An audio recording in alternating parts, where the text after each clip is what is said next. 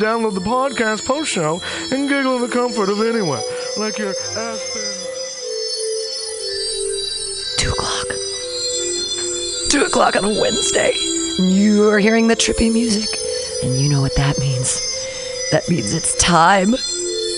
Time for There Are Some Who Call Me Tim.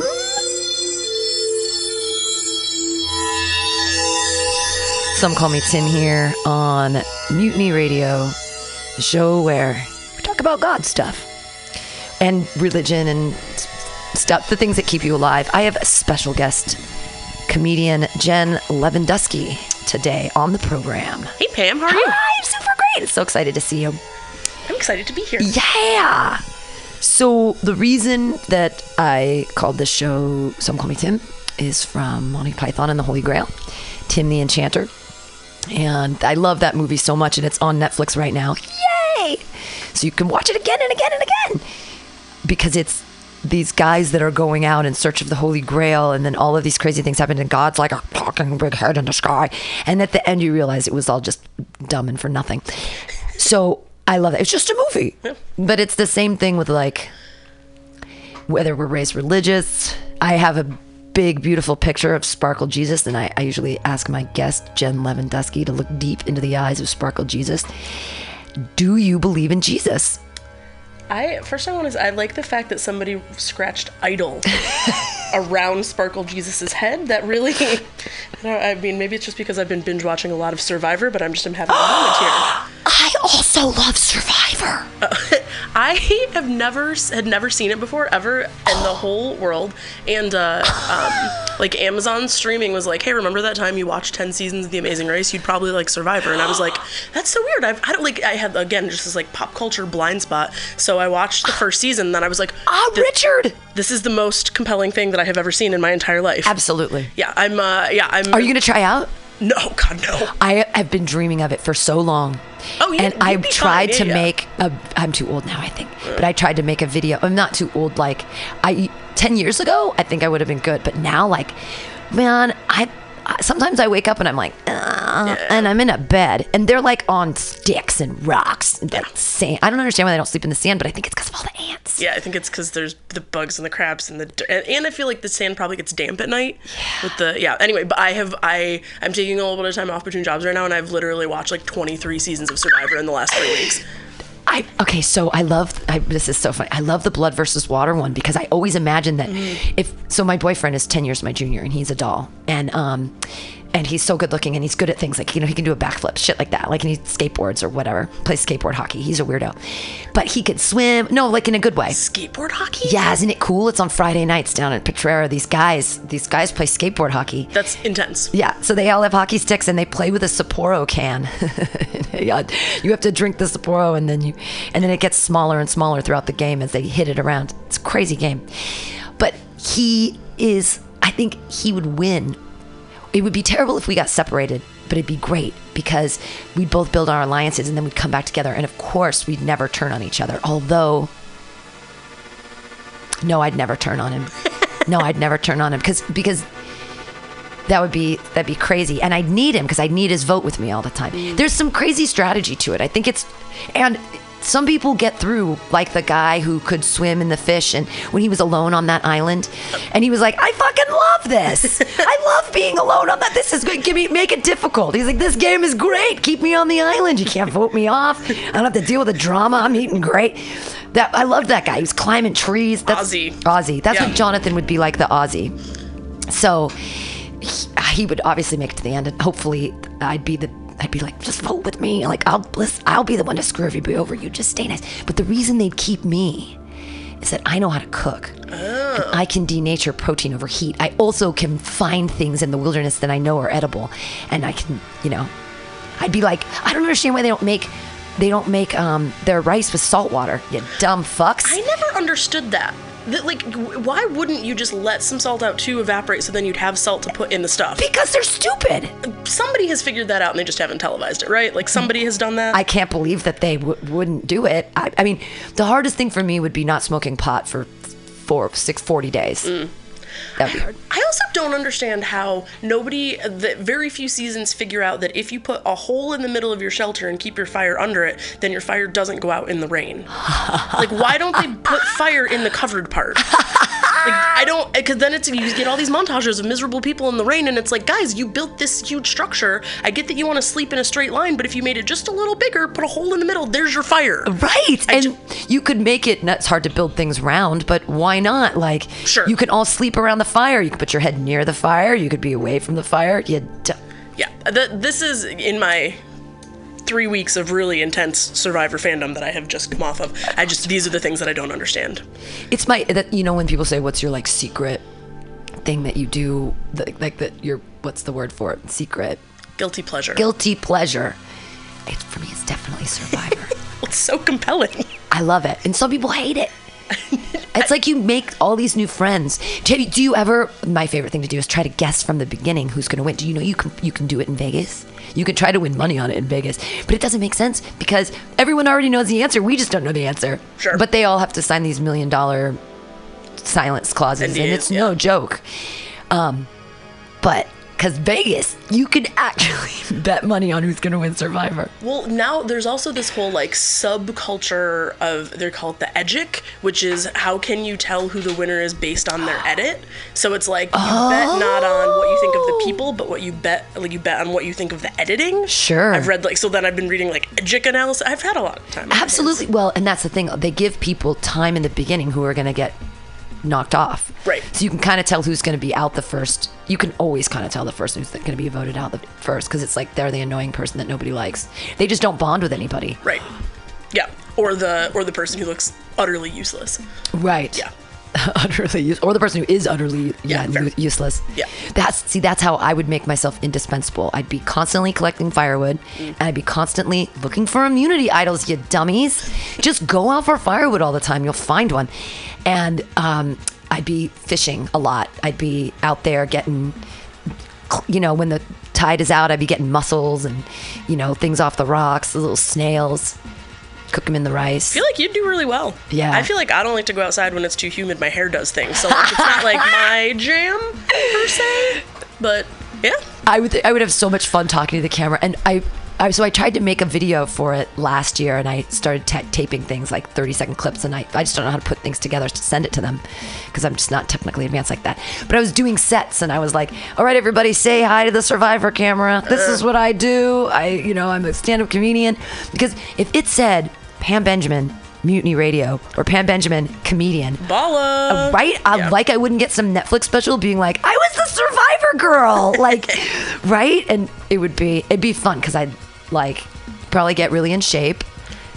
And I'm like one of those good attitude kind of people that would be like, boobity-doo, let's go team. Like, I'm a cheerleader, so I want to win Survivor.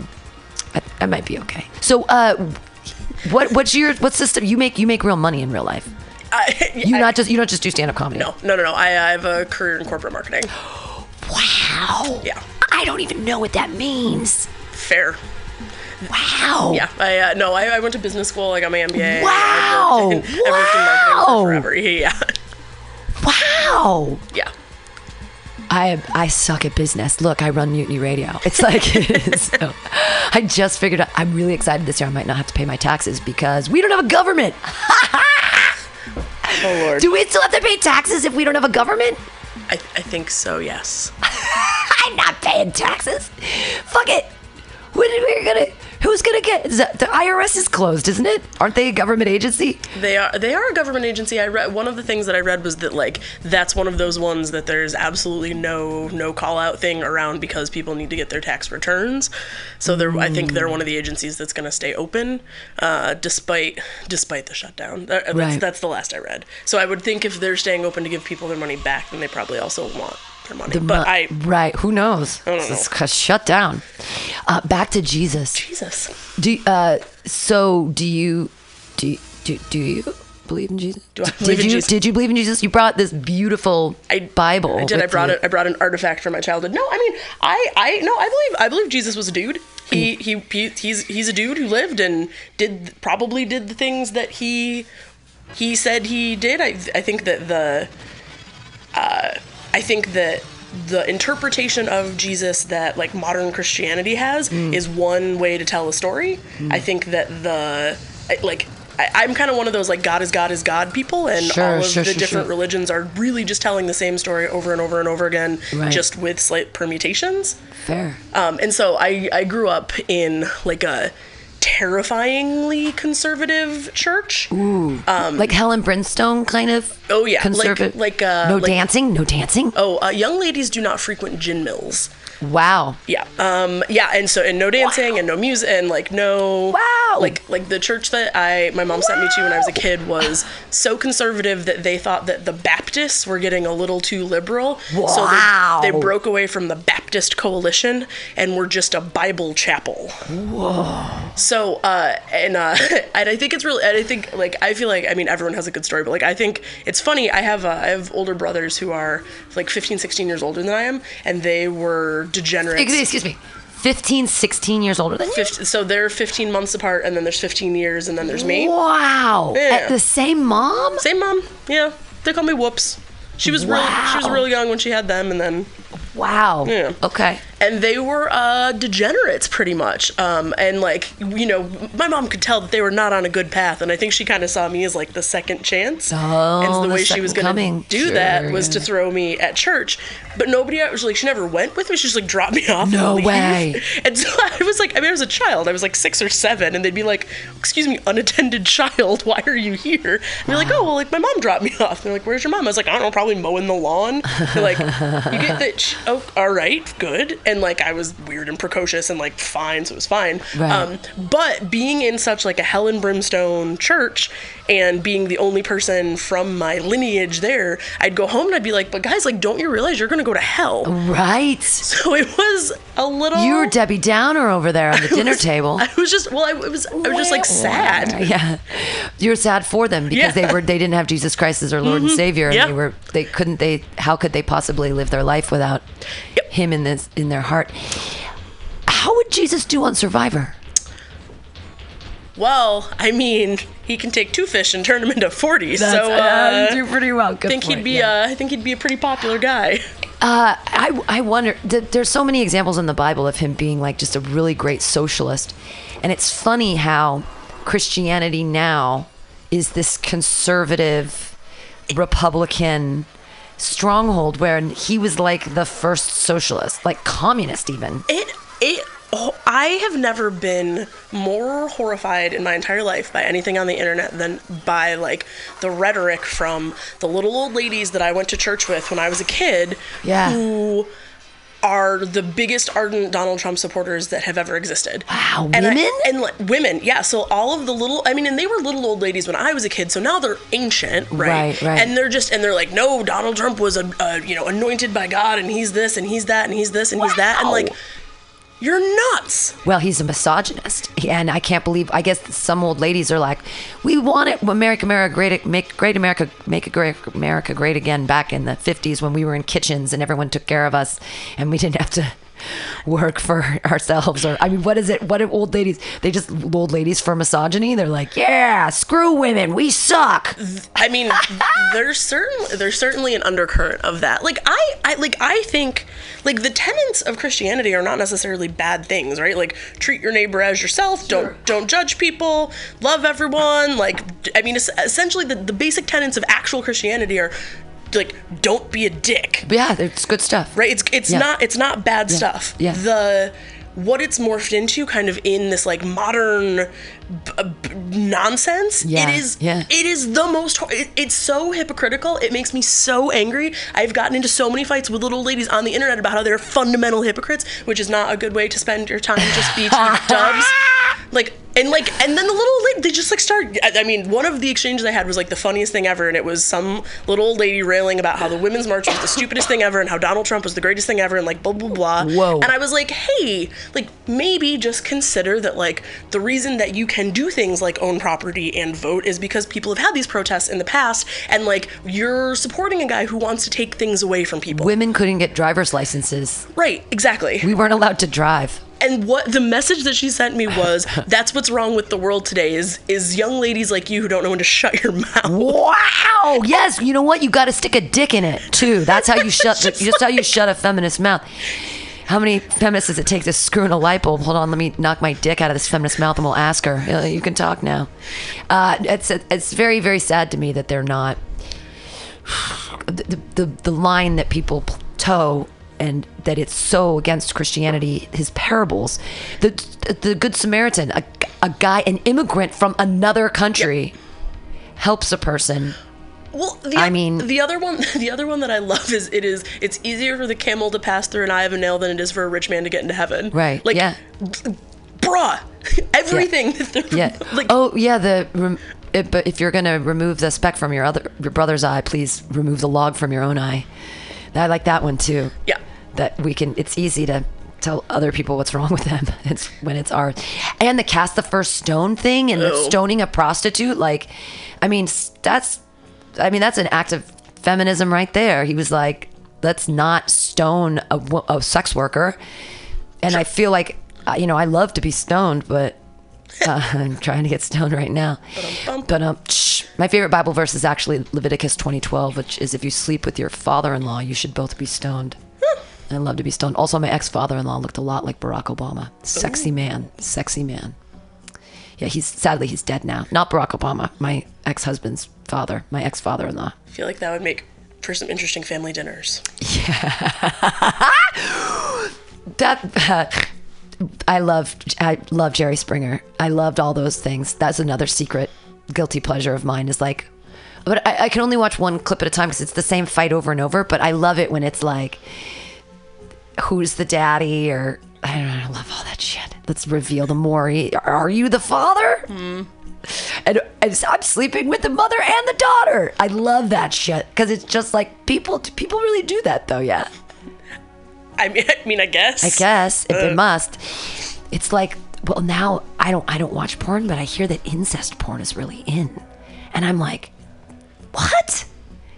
It's like pretending, because it's porn, obviously, so we know it's pretend, but pretending that. Here, well, the reason I'm asking about porn is that I've never seen more porn or watched it because I was raised so religiously that I just can't even. The fear is so great that Jesus is in my browser history or something. Like, he's going to see that even if you wipe the history, he still sees. He's there, right there. And like, I've just never been able to. I'm too. It's one of the things, the marks that Christianity left on me is like, they turned me into a prude, like a super, super prude. Well, all of that purity culture stuff is so weird.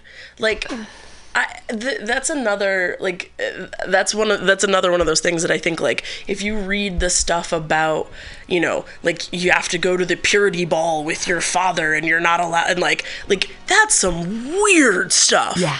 I'm gonna, and then and then it's this whole notion of like, if you have sex, you are now tarnished and broken. Yeah. And like that seems like such like a weird, because even like, people have different beliefs. Like, if you want to wait till you get married to have sex, like, I think that there's benefits to having a commitment to someone. Like, I don't think there's anything bad about that. But then like, once you get married and have sex, then do you also feel broken because you're not supposed to do that? Like, all of that weird purity stuff is one of those other things that I was like, this seems strange, and I'm not sure that that's real. I mean, so it's that on a larger scale with religion. Why do we all have religions? Why do we do it? And I think a lot of it is to try to keep kids safe, or to try to. It's it's not just mommy and daddy saying this. It's everybody saying, or just mommies or mommy or whoever. It's not just the family unit that says this is right and this is wrong, but on a larger scale, whatever religion that one adheres to or makes children adhere to somehow keeps them safe. So it's that, like, so nobody fucks over your daughter. And I get it. Like, if I had a 16-year-old girl, I would be like, don't sleep with anybody, because really heart's gonna get broken. You're gonna have all these expectations for what it's gonna be like. It's gonna hurt, and you're not gonna feel good at the end. And all boys are jerks, and let them masturbate because they're not going to be any good at it, and it's not going to be very fun, and they're not going to take care of your needs. Also, because they watch so much motherfucking porn that they think that this is how you do it. They think that this is how women want it, and it's like, gross, no. But then I want him to like me. So then we let them do whatever they want anyways, and it starts shaping people's little brains in weird ways. So I get that the impetus is to somehow keep people safe, but I feel like and I don't necessarily disagree with any of that, but I feel like there are better ways to do that than scare tactics. Right. I mean, like you talk about stick and carrot, like you can't just stick someone. It's effective though. It is. I mean, like, yeah. I mean, I really, really legitimately believed in Jesus. Like, I have a very active imagination. So, but I, for many, many years was like, this is absolutely 100% real. Jesus talks to me all the time. He lives in my head, and I talk to him all the time. And I pray. I mean, I was like drinking the Kool-Aid 100%, like proselytizing on the street kind of shit, singing in the choir, really, really loving Jesus. This is funny now. I don't do it into a joke, but I tried to commit suicide when I was 17 and I remember being in the hospital, and the next day I'm throwing up this black stuff into a garbage can, and the psychiatrist, my parents are there, and the psychiatrist person says, "Why did you try to kill yourself?" And I was like, "Life's just too hard. I want to be with Jesus. I want to go to heaven." And they were like, "Okay." Nobody made me go to therapy. I didn't have to do anything. They'd send me home to my parents. And it was like, because it was like, well, I mean, that was my reason, but I really believed it. Like, that was the whole reason. I was just like, high school's just too hard. Girls are mean. People are mean and dumb. People don't appreciate me. And I just want to go to heaven because Jesus is my buddy. And I'm going to have 12 mansions in heaven because I've just been sacrificing and helping so much. Like, I really, really believe the Bible. That's like some Jonestown level. Right? Yeah. I know. Ooh. But the concept that my parents and my church and everybody just like let that happen and nobody really dealt with any mental health issues? Yeah, that seems concerning, frankly. Yeah, I don't know how to turn it into a joke. I'm sure Zach Wiseman could do it. But then, when I started doing acid and I saw God, I was like, oh, poof, this is all Jesus. Whatever, Jesus. But I literally, like, so when you were little, did you kind of take it with a grain of salt? Like, you were like, there's this figurative guy that we sort of, the ideas behind, or were you like? I think because I had such like I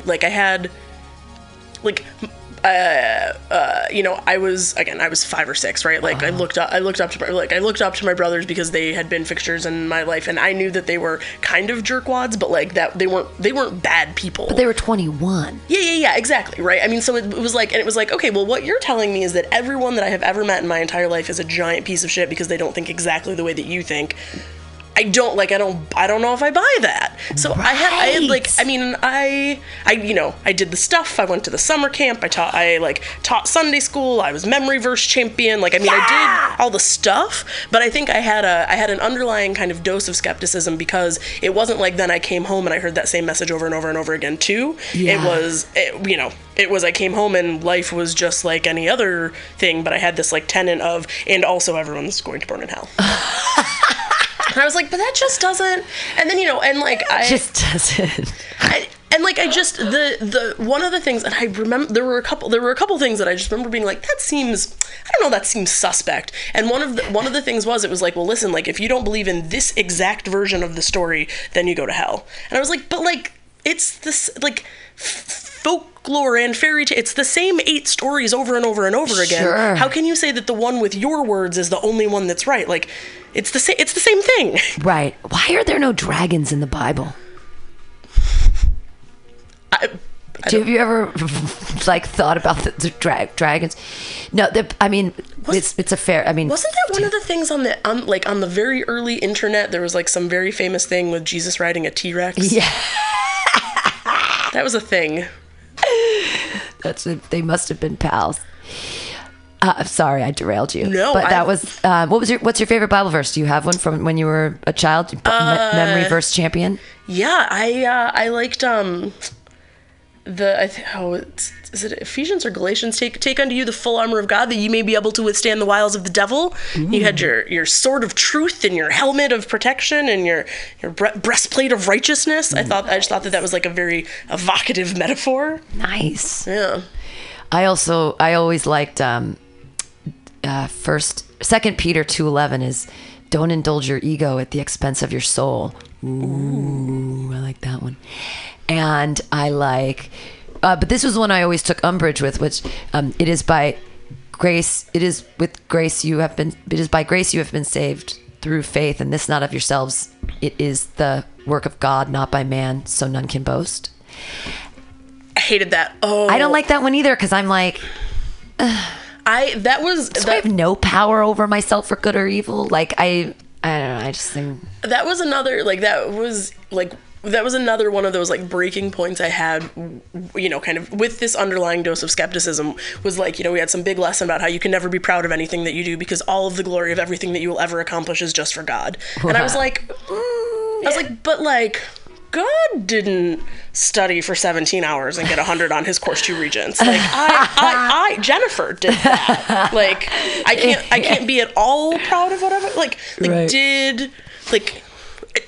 But like religion fucked me up that way too, with humility versus like, I think one of the reasons why I don't understand money. I have a lot of money shame, and I don't make money, and I never have, and I've always sort of let that be a thing and not valuing myself that way, because there's a difference between humility and like, I never understood what humility was, because it was like always you couldn't be proud. Exactly. It was like this idea of humility, I think, put me way behind in like asking for what I was worth in jobs when I used to have jobs like normal people.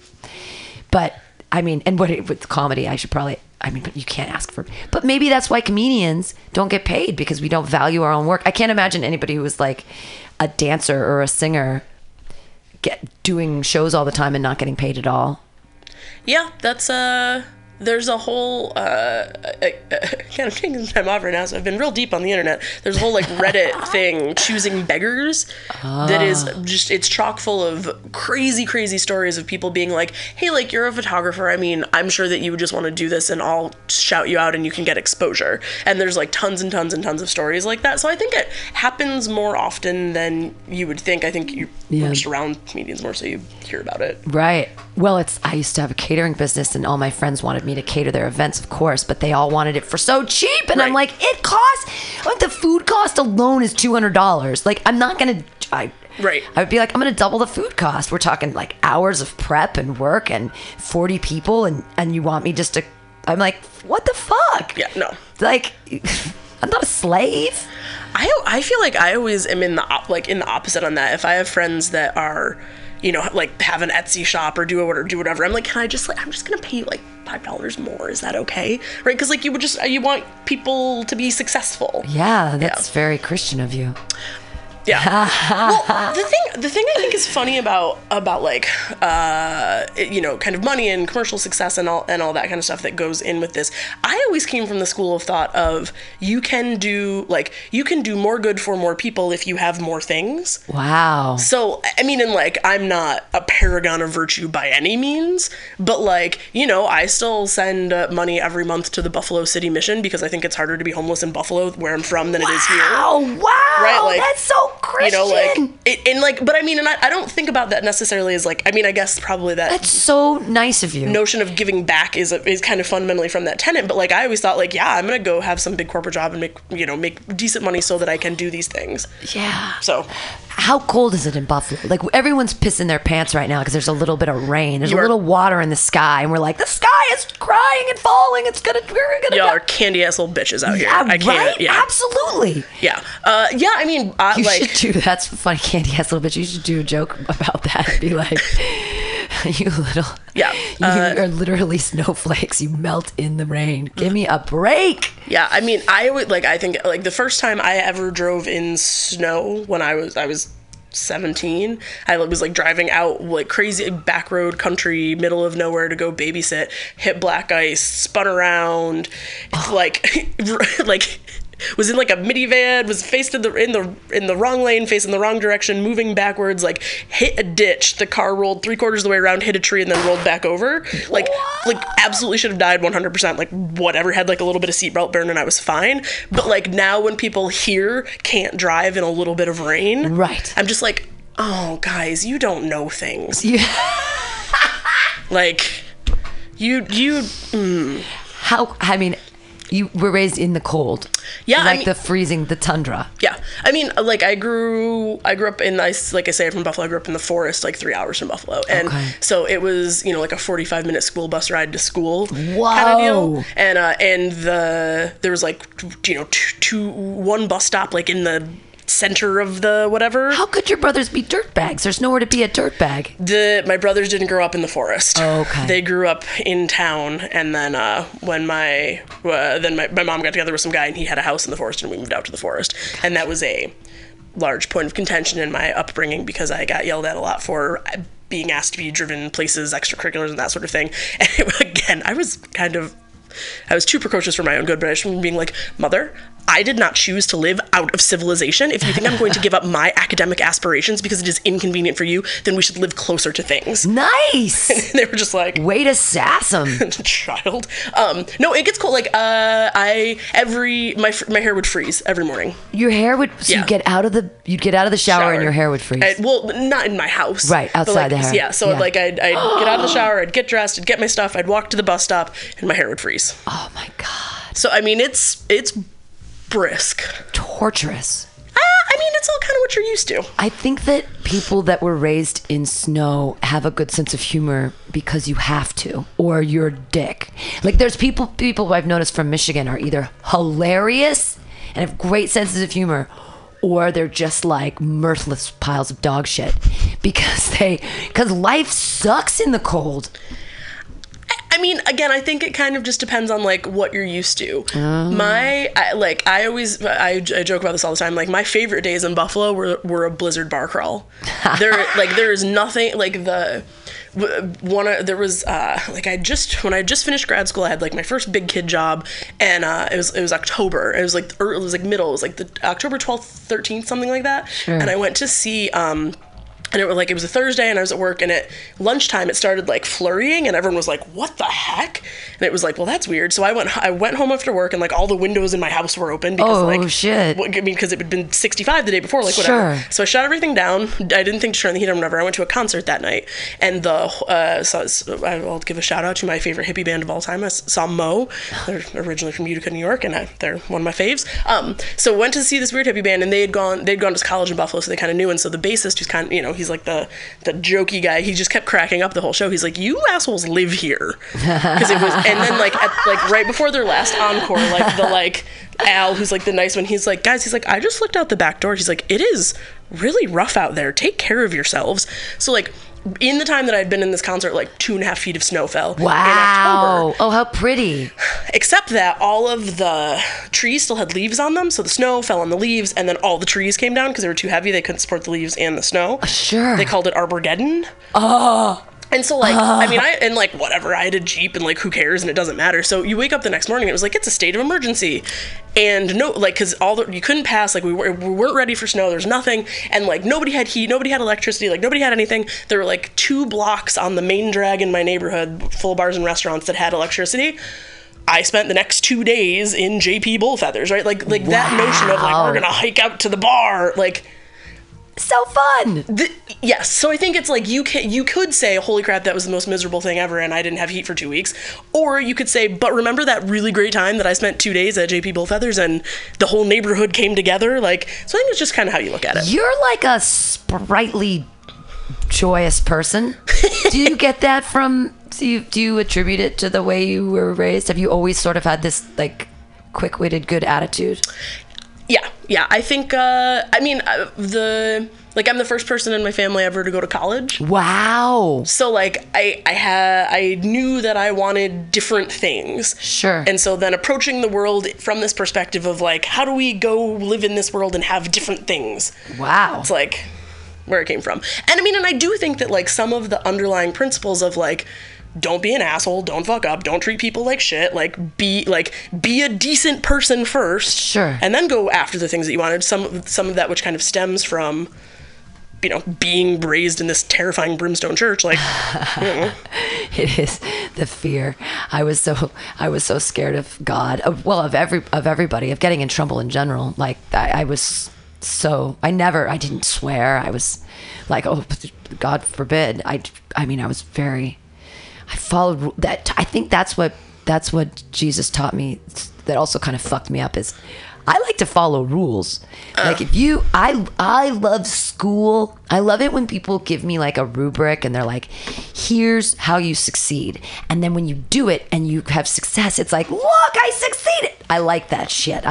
The problem I have with real life and not in Jesus stuff is that nobody's really paying attention. That was one of the things I did like about Jesus is I felt like there was this 33-year-old good-looking dude who liked me, you know, like, and wanted to hang out with me and listen to me and thought I was important. And then I realized, like, man, fucking nobody's important. Everyone's thinking about themselves all the time. Yeah. Nobody's thinking about each other. It's... Yeah, I mean, yeah. I think that there's I think that there's probably some sort of middle ground between, you know, people are very acutely attuned to me and the good works that I am doing, and I get a ruby in my stack every time I do a good work, and nobody cares about anybody at all ever. Right. I think that like there's I mean, I think that like you have to, in some respects, care about people at the global scale and in a more immediate or I mean, what's the point? We'd all just... Well, I've been seeing people on the bus lately have been more vocal about just spreading hate, just being in a bad mood, just like yelling at people. But I feel empathy for them only because they must just not be heard in their regular life so much. They must feel so unlistened to that the bus is where they decide to take their stand. They're going to be like, I'm going to yell at this lady. A guy yesterday told me I was wearing this bright jacket, and for no reason, he said, I wish your soul was as shiny as that jacket. And I wanted to turn around and be like, are you picking a fight with me on the bus? Like, what? And this was after he had been yelling at a woman. She said, he had a dog, and she said, don't let your dog touch me. And he's like, fuck you, get up, I'm a senior. And she was like, and he just started yelling at her and being so mean, and he kept swearing. And so I chimed in, and this might be why he was mad at me. I chimed in and said, sir, there's children present. If you could kind of cut the cuss, just please remember there are children, because there was a child like right there, and like he's there and she's there and he's yelling at her, and she moves, he's still yelling at her, and there's a child. And I mean, like, don't swear in front of a kid right on the bus. That's a little fucked up. Like, why like, what good does yelling at someone on the bus do? Like, that's... Does it feel good? I kind of want to try it.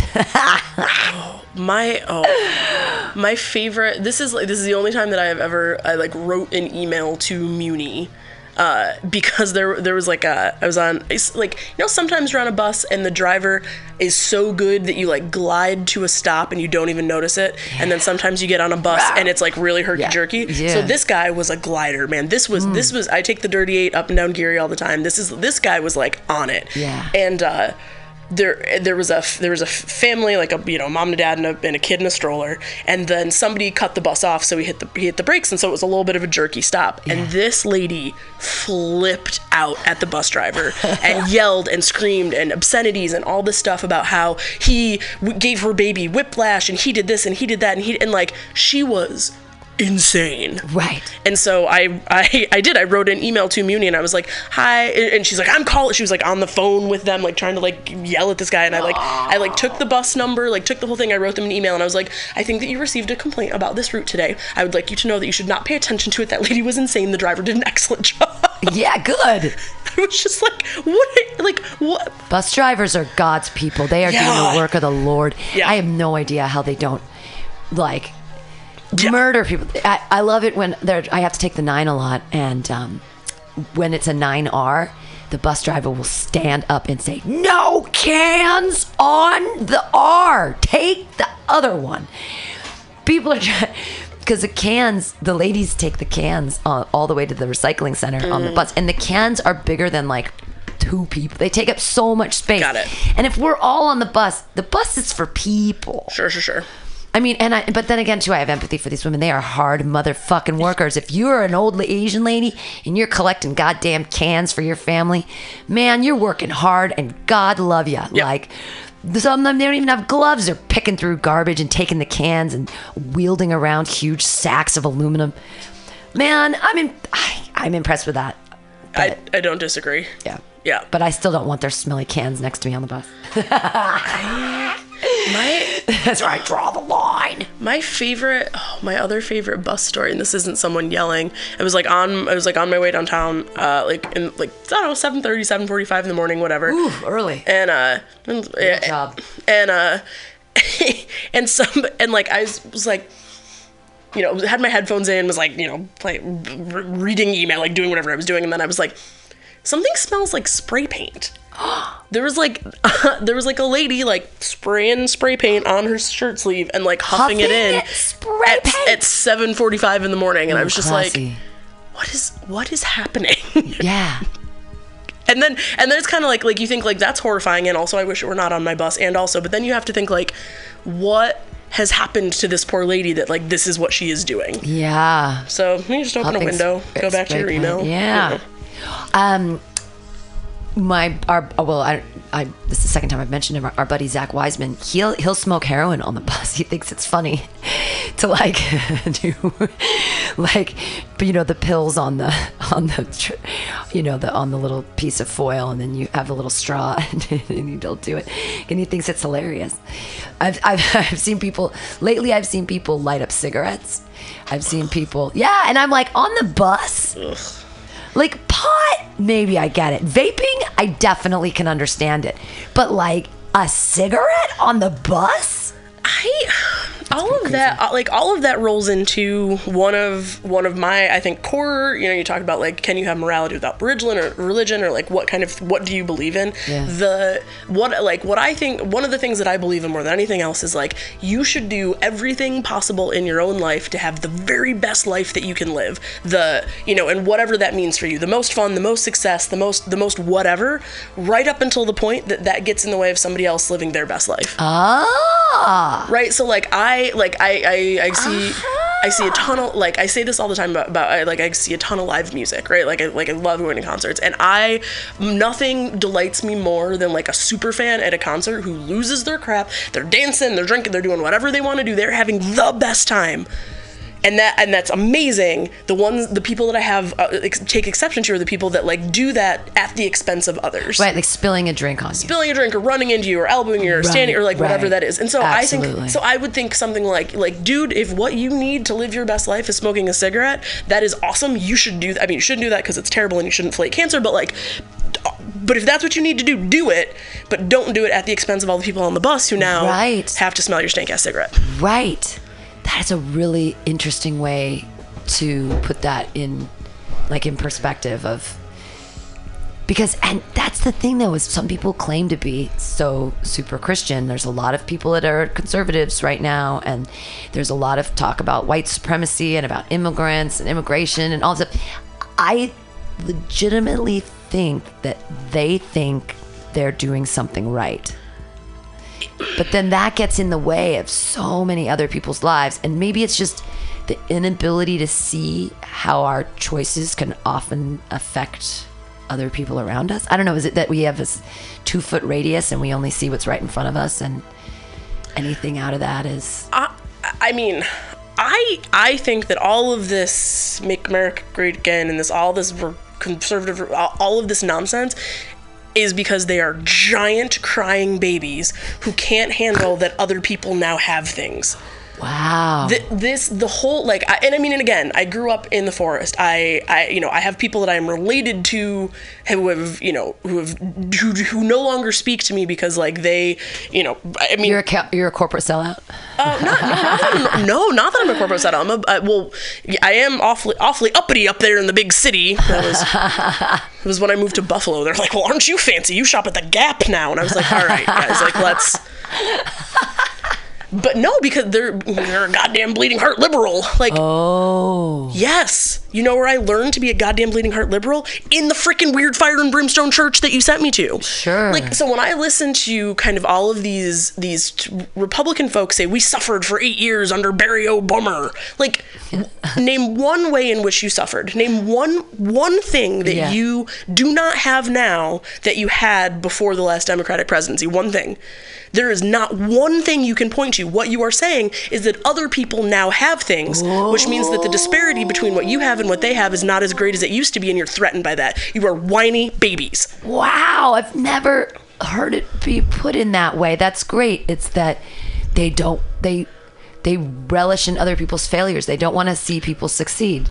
But with the healthcare, like, I feel like everyone deserves, like, healthcare. I just don't understand why only rich people get healthcare. Or there's something weird that Americans do specifically with, like, dental stuff, where your teeth show your wealth, sort of. Like, now we can wear, like, people can wear tennis shoes and they don't have to wear suits all the time. But the way that you kind of prove that you're an American is you have nice teeth. And if you don't, then you're somehow a second-class citizen. Or why we like to say that person's poor and I'm not poor, or that there's this, like, stigma against people without things, but then they want us to be like that. I don't know. I'm very confused with relishing and other people not succeeding. Well, I think it's and this is a little bit more conjecture, but, like, you always, like, I think people are probably wired to say, I want to come from the position of advantage. And, like, and so as the gap between what you and I'm not even talking about, like, material things, but, like, you know, before it only used to, like, if you look way back in time, before it only used to be that, like, a white man and a white woman could get married. But now all these different kinds of people can get married, and that makes my right to get married lesser. Oh. Yeah, that was one of the things I always took umbrage with as well with the Christianity, was the gay people thing. And they'd say, and I'm like, but they're people. Right. God loves people, right? Love your neighbor as yourself. Right. Done. Done. Full stop. And I just don't understand. And it's like, it's sort of like the prudish underpinning of, like, who cares how people get off? Who cares who decides what relationships they want to pursue and grow? And marriage is just for people that have money, that want to have tax breaks and buy houses and stuff. Like, what, we don't want gay people to financially succeed? Like, I don't understand, like, why the Bible is so scared of gay people. I don't think that the Bible is scared of gay people. I think that, like, you know, what people forget is that the Old Testament is a history book. The covenants of the Old Testament were completely stricken away when the New Testament was written. There's absolutely, because, like, the Old Testament was the Old Testament, and you had to believe that something was going to come, and then the New Testament, which, you know, you have to believe that the promises God is going to send his only son, blah, blah, blah. All of the covenants of the Old Testament, all that Moses stuff, all that you can't wear mixed fibers, you can't eat shellfish, all that stuff, like, all of those were done away with when the New Testament came about, which was when Jesus was born. And now the New Testament is all about Jesus' life and following. He says nothing about anything other than, you know, God is love, love your neighbor as yourself, all of that stuff. There's nothing about that in the New Testament, even at all. My problem with kind of the stance on gay people is, like, of all of the problems in this world that you could go solve, of all of them, right? Like, the problem that you want to solve is that too many people love each other. That's not a problem, Yeah. Well, and that's funny, because two people that love each other, well, maybe it's the thing about but they can have children. You just adopt, or now we've got science, so that's amazing. But it's just, two people that love each other. What's the problem? Right. Is it they're just so scared of anal sex? But seems like everybody's doing it now. It's like anal sex first day, like tossing salad. I'm such a prude. I just can't even. I had anal sex once to try to save my marriage, but that was it. I did not enjoy it. I just, when people talk about anal sex, the only thing I can ever think of is that really great scene from Sex and the City where they're all in the taxi and the taxi jump stops and she says, "I want to be Mrs. Up the Butt," so that it just I went to a different place. That's so funny. I remember that episode when someone's pushing her head down, or the guy. Oh, it's a different episode. Yeah. Okay. But God bless Sex and the City. Yeah. Did you binge? That was. I mean, everybody binges that at some point. At some point, yeah. I mean, I've seen that on and off throughout the years. Yes. Yeah. Good stuff. Yeah.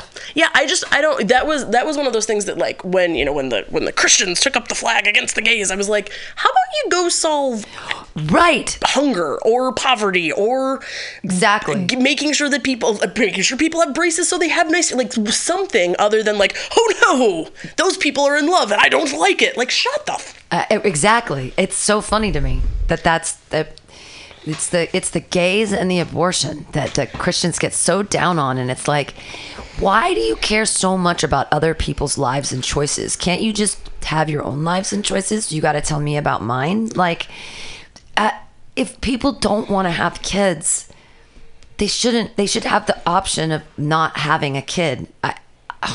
Unless, I had an abortion not too long ago. Well, like maybe it was 5 years ago now. But I was thinking about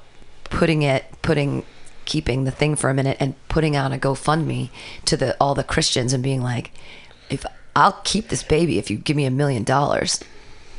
Like, I could raise a child. If I had $1 million, I could be a great mom. Well, yeah. I mean, that's... Yeah! I mean, I think that's all of this rhetoric now around...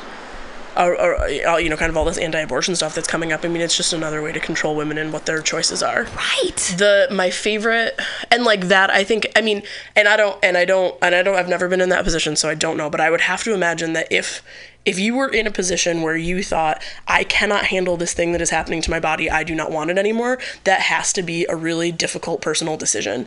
And like, It's not up to anyone else whether or not you have the right to make it. And like if I've kind of been reading all this stuff about like if the legislation on if you were to outlaw abortion or if you make it less accessible or whatever that is, all that doesn't change the number of abortions at all. It changes the number of women who die trying to have them. Right. It's all about control, and like that's insane. Yeah. And like I mean my favorite there's like a it's like a Mormon mommy blogger or something who like wrote this epic Twitter thread that then got picked up everywhere. Sure. That was like, the only person who is ever at fault for an unwanted pregnancy is a man. And so why is there so much centered around like what women do when they have an unwanted pregnancy and not more things around, hey men, get your shit together and do not have more unplanned pregnancies. Right. And it was a masterful takedown of the fact that it was like the entire like the condom failure is whatever percent chance, and like so sure, like every once in a great while. Guys don't wear condoms, they hate them. But like her whole point is like, get the fuck over yourself. Right. And I thought I thought that was a really interesting perspective from a really interesting viewpoint. From a Mormon. Yeah. Weird. I recently was downtown. Sadly, Rubio's closed. I loved fish tacos, and now there's no more fish tacos in the city that were good like that. But I was walking to Rubio's to get my fish tacos, and the abortion people were out there with their signs with dead babies, with children. There were children with signs with dead babies, and a 7 to 9-year-old boy, I don't know, came up to me with a pamphlet, and I'm thinking to myself, the audacity of these parents to send a 7-year-old boy to talk about women's choices. Jesus Christ, what are you doing to this child? Giving him the entitlement that he can tell me, an adult woman, about anything? Number one, a 7-year-old child should not be telling anybody about anything, let alone passing out pamphlets with pictures of the babies on the front. I mean, do I get to write like a letter to the bad parents of America? But the thing is, it was under the guise of Christianity. That's where like, and I think to myself, they must think that they're doing it right. They must think that and then I try to think back to like when I was super Christian. Was I super anti-abortion? And I think I was. Yeah, that was another one of those things that I was pretty skeptical about. Like I remember, I have like a I was in high school. I have like a pretty vivid memory of like our pastor like gave an anti-abortion sermon, and he had all these like little black like little foam discs, and throughout the thing every 90 seconds or whatever it was, he like threw another one in a pile, and he was like, that's how many babies have been killed in the time that I've been blah blah blah.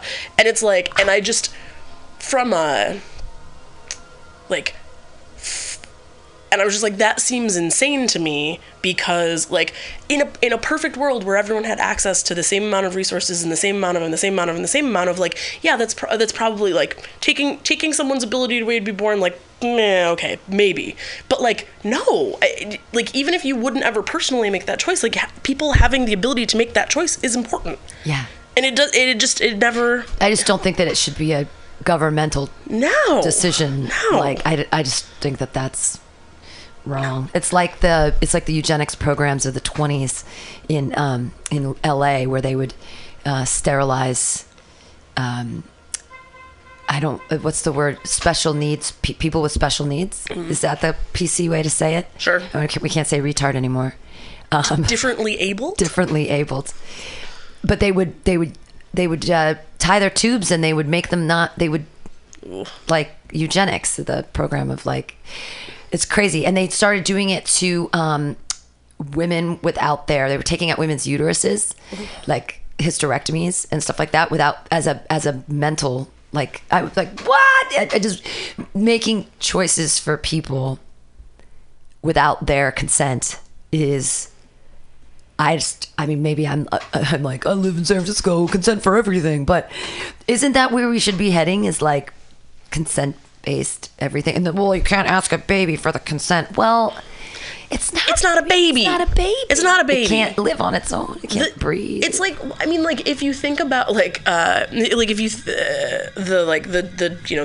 the classical philosophical dilemma, the train thing, right? Like, do you go one person or all of the people that you don't know, whatever do you lay off the tracks?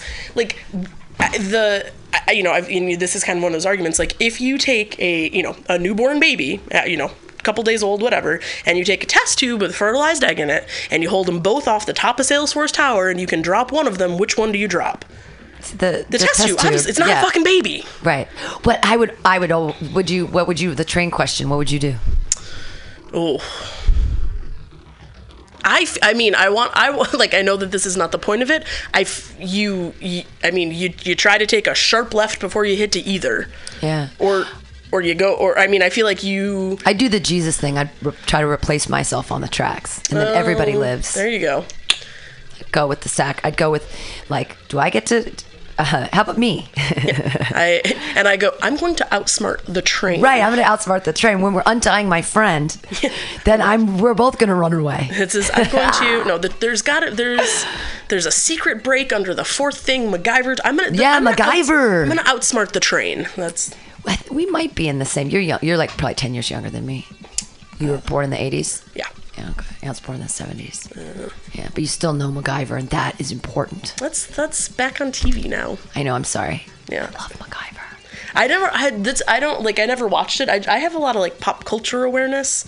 I've read a lot of like Entertainment Weekly and that kind of stuff in the day. So even things that I don't know, I have. You still know. Yeah. You're really I really love your energy. Like I said, you're like sprightly and positive. And you haven't sworn yet. Are you a clean comic? Do you work clean? No. I didn't think so. No, I don't. You can fuck swear on this show. You just haven't done it yet. I did use the phrase candy ass little bitches. So right, yeah. But everyone knows you can say bitch. That's fine. I have done a little cursing. That actually makes me really bummed that the TV censors are fine with bitch. I'm like, you guys are fine with misogyny, huh? Yeah. Can we say dick? I guess we can. Yeah. Call someone a dick. That's no problem. Yeah. I try to say, I've called people, when people use you dumb bitch, or oh God, don't be a woman, or don't be a pussy, all that stuff kind of irritates me. And so I think that, and so whenever people who are close enough to me where I'm like, all right guys, like, here's a learning moment. Okay. The exact sentiment that you want to express, you can do it in a way that's not a put down to ladies. Just call them a candy ass. And so I use candy ass a lot because I think it's a good gender neutral way to say that, God, but then it's candy ass. I like that too. Yeah. But bitch always makes me kind of like, and I don't want to be like, I'm PC, so feminist stuff, and like, but language does have power, and language is political, and the language that it's just like when I was teaching in the late 90s, early thousands, the kids were still saying that's so gay, and I was like, no guys, it's the same as using the N-word, and they're like, it is not. And then later we've gotten into conversations about, they're like, no, it's not like using the N-word, Pam. And I'm like, well, actually it kind of is. Like, it's language that we're saying disparagingly. We're using a term that, because something wrong with being gay, but saying like, that's so gay, that's like using the N-word, because you're using the terminology with negative connotations, and calling anybody anything with negative connotations is just mean. Like, but candy ass isn't mean. Candy ass is funny.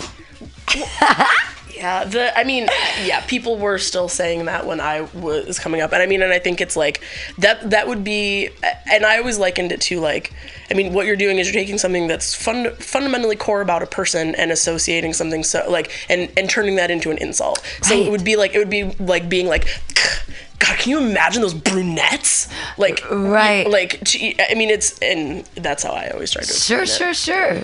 Which seems crazy. Yeah.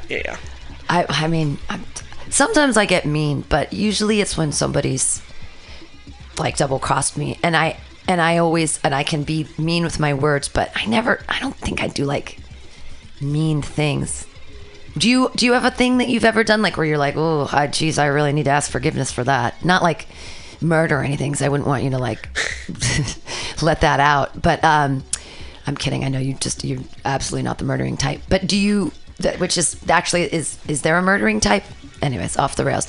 Is there a thing that you feel like that's how you win Survivor? You just murder everyone. You just murder everyone. Well, if you're a comedian, you can murder them with your jokes. Hey, that would be actually a great use of time around the campfire or whatever. Would be just I do material. Yep. That would be. Yep. Be like, I'm gonna do 10 minutes on Survivor. Be like, guys, so it's campfire talent show. Yeah, that would be so fun. Why don't they ever do that?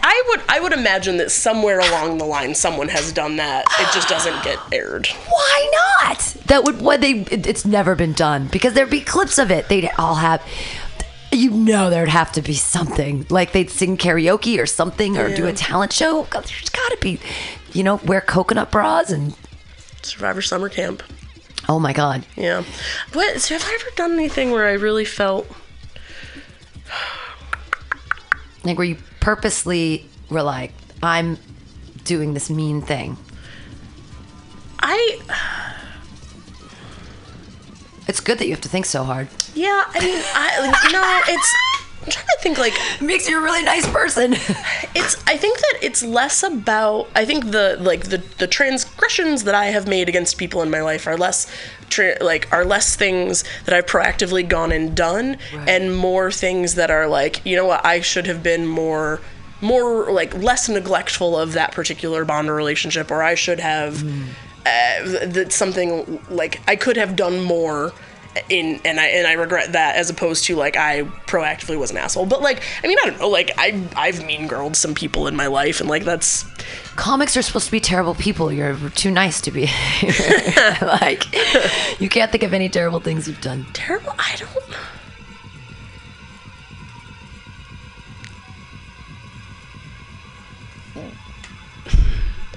I think that if you were to frame it in biblical terms, I am not great at forgiveness, and I am not great at like, I have like a pretty low bar for, this is the way that I expect to be treated, and if you do not meet this threshold, then you are no longer part of my existence. Wow. And so I think that instead of dealing with things like, hey, I'm going to aggress back at you, it's just like, nope, you don't exist anymore. Oh, wow. That's a great way to look at it. Okay. It's like, so my degenerate brothers, one of them, I haven't spoken to in 3-4 years, I don't know, because And like, you know, this is a guy with a lot of demons and you know, has been to jail and is an addict and is, you know, kind of all of that stuff wrapped up into also someone who has a huge chip on his shoulder, and also someone who really did not like that his younger sister was more likable and more well-respected and more successful and blah, blah, blah, blah. So when I went back to New York for you have an MBA. My God, that's awesome. He can't rejoice in that? Can't do it. I mean, this is someone who's worked on a roof for, you know, 30 years of his life and can't stand. And like, the dumb thing is, like, he joined the army when he graduated high school to get the GI Bill to be able to go to college, and then came home and got married and never went. And like, it's like, those are your choices, bruh. They're not mine. Exactly. And then, anyway, but so I went home for my nephew's high school graduation, he's the greatest kid. You know, both of my nephews are great kids. I'm closer in age to them than I am to my brothers. We're really close. Like, you know, I was so excited to go back, and I was actually on a business trip, and I just say this only because, like, so I was in Boston, then I had early meetings, and then I went to the airport, and then I flew somewhere, and then I flew into Rochester, New York, and then I rented a car and drove 2 hours and like rolled into high school graduation to like be there. And my brother shows up to his kid's graduation. He just separated from his wife with his new girlfriend, shit-faced drunk, and I was not having it. Wow. I just was not. But that's having respectful boundaries. That's you setting boundaries, and that's healthy. Well, and so so after graduation, Eric went to like his little lock-in grad night thing that they do, which was fine. So fun. Yeah. So, and then, my mom and her husband and my other nephew and my brother and his girl, we went to a restaurant to like whatever, because it's the first time I'd been home in a long time. Yeah. And celebrate you being back. Yeah, it's exciting. And and all this stuff. And so my brother stands up in the middle of this like crowded bar restaurant in his neighborhood, and he really did not like that I told him that he should not have shown up to his kid's graduation drunk, and he said, "You're a stuck-up little cunt. I wish you weren't my sister anymore." Wow. And I said, "Cool, you don't have a sister." And that, I literally have not spoken to him since. Wow. Yeah. Wow. That is awesome. Dramatic. Big life. Wow. Why does he like so much drama? Right. So like the Christian perspective. Why does he need drama so much? Because he picked a fight. He just picked a fight with you. You're having healthy boundaries by saying, I'm not going to accept that behavior. But he wanted you to turn around and yell or do something or... Yep. Wow. Yeah. And and he stormed out, and then like it's fun because like these are all of the people from his neighborhood that like I knew all these people because like they all had kids who grew up with my nephews, and I went to the Little League games and I did the whole thing, and like and one of his really good buddies was like, "Your brother's an asshole, everybody knows that, we're glad you're here." And I was like, "Thanks, Mr. Kelly," like whatever. Yeah. So it's you don't show up drunk to your kid's graduation. No. There's things you don't do. You don't do that. Yes. That's not okay parenting. Right. That's bad parenting. And with the new girlfriend, do you have any respect for your son and his life and his family and his... Right. Like, that's just so disrespectful to his own kid. Yes. To like... Yeah. And the girlfriend, how stupid is she? She's like, I want to go to the graduation? Right. Like, don't do that. Why would you want to put yourself in that situation with family? That just doesn't make sense unless you're trying to prove something. Right. Yeah. So if you were to look at the actual tenets of Christianity, I would say like I should be the bigger person and I should forgive and no. Yeah, but I mean, sometimes I think that Jesus, when he said turn the other cheek, it might just be a mistranslation, and it's like turn around and walk away. Yeah. Like rather than, just you'd say, well then I'm going to turn the other, your cheek is turning as you're walking away from the person. Yeah. So like, what's wrong with that interpretation of it? Yeah. It's just like, don't have it. I also don't talk to my older brother kind of made amends with me. And that's the thing, is you don't have to make amends. It's his opportunity to do so. Well, it's not your job. And that's like every year on his birthday, everyone's like, will you please just text your brother? And I'm like, no. Fuck no. And I told her over, and I was like, listen, if he wants to apologize to me, I'm happy to speak to him. But like, until I get an apology for what I don't, same way. Like, I don't let people on the sidewalk speak to me that way. Right. I'm not going to let my brother speak to me that way. Exactly. And so. You have a choice of who's going to be in your life or not. Yeah. I'm the same way as that. You don't have to forgive him. This isn't a tolerance on you. He has to ask, and then things can be good. My brother and I didn't speak for like 6 years, and he recently reached out to me and took me and my boyfriend to a A's game and paid a lot of money for the seats. Like we were like 8th row or something, and we hadn't seen each other in 6 years. Wow. And I was like, wow, like, and he apologized. He sincerely apologized. He's like, yeah, I used to be kind of an asshole. I'm kind of working on that. And sorry about that. And I was like, whoa. I mean, not that still not gonna go like up there and for Christmas or anything. I didn't go for Christmas I mean, they're still not inviting me to hang out, but like, I think at least like, I feel like, all right, this is good that you did. Thanks. But it's family's weird that way. Like, I don't have a problem not like talking to my family that much because, you know, they didn't respect the way I was living my life. So it was kind of always a fight, or it was always me trying to prove why being a commie pinko liberal is a good thing, or like why my godless heathenism is okay, or why choosing to be a stand-up comic and like having a radio station instead of a baby is what I decided to do with my life. You know, it's hard. Yeah. Instead of having like a husband and a baby and a Lexus, I was like, I think I'm gonna have this weird thing here that people might or might not be listening to or whatever. But I don't know, I think that's the thing that makes me the most angry is when someone doesn't respect my choices, because it's like, they're not your choices. But I mean, I think that comes back to the fact that like, for you, that's your very best life, and I want you to do all of that right up until the point that it interferes with me, and how you're interfering with me is by saying that because I didn't pick your path, it's the wrong one. Right. Yeah. Right, but your brother should never call you a cunt in front of everybody in town. No, well, no, I mean, that's like a scene from a movie. It was, yeah, it was not the greatest moment of my life. Wow. It was like a rom-com sort of movie where it gets turned around at the end. Like some sort of like thinky-talky mumblecore nonsense. Yeah,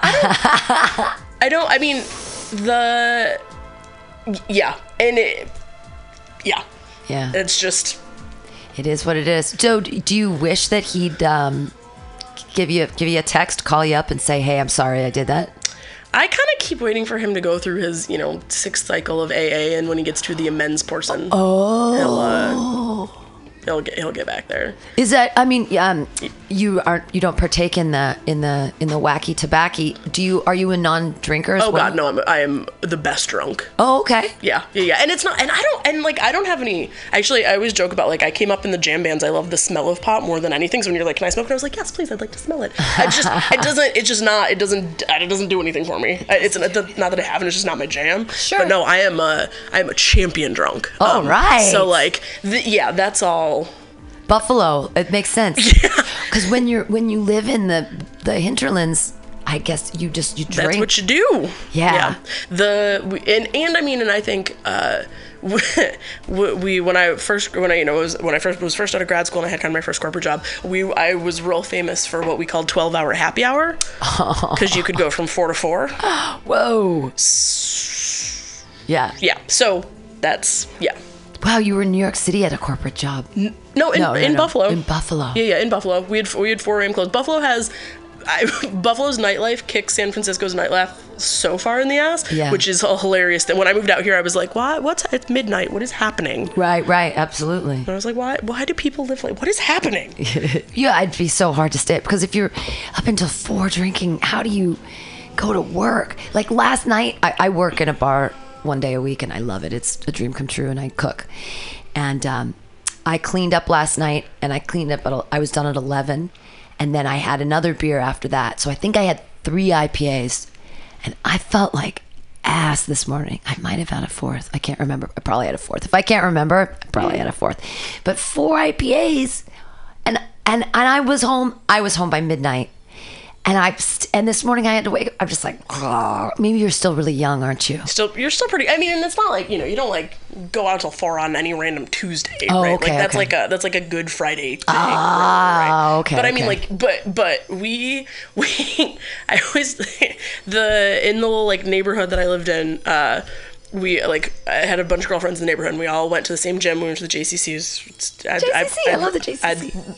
In beautiful Buffalo, New York, and so we'd go to step aerobics class at the gym, and then we'd get done with the gym class, and we'd all look at each other and go, why don't we just go to our favorite bar and we'll have a wheatberry salad and a cocktail. And so this was like 3 nights a week. We just like, we went to the gym and then we went home and changed real quick and then we met at the bar and had old fashions and a wheatberry salad. Like it was like, it's such like a ridiculous, but I'm a good drunk.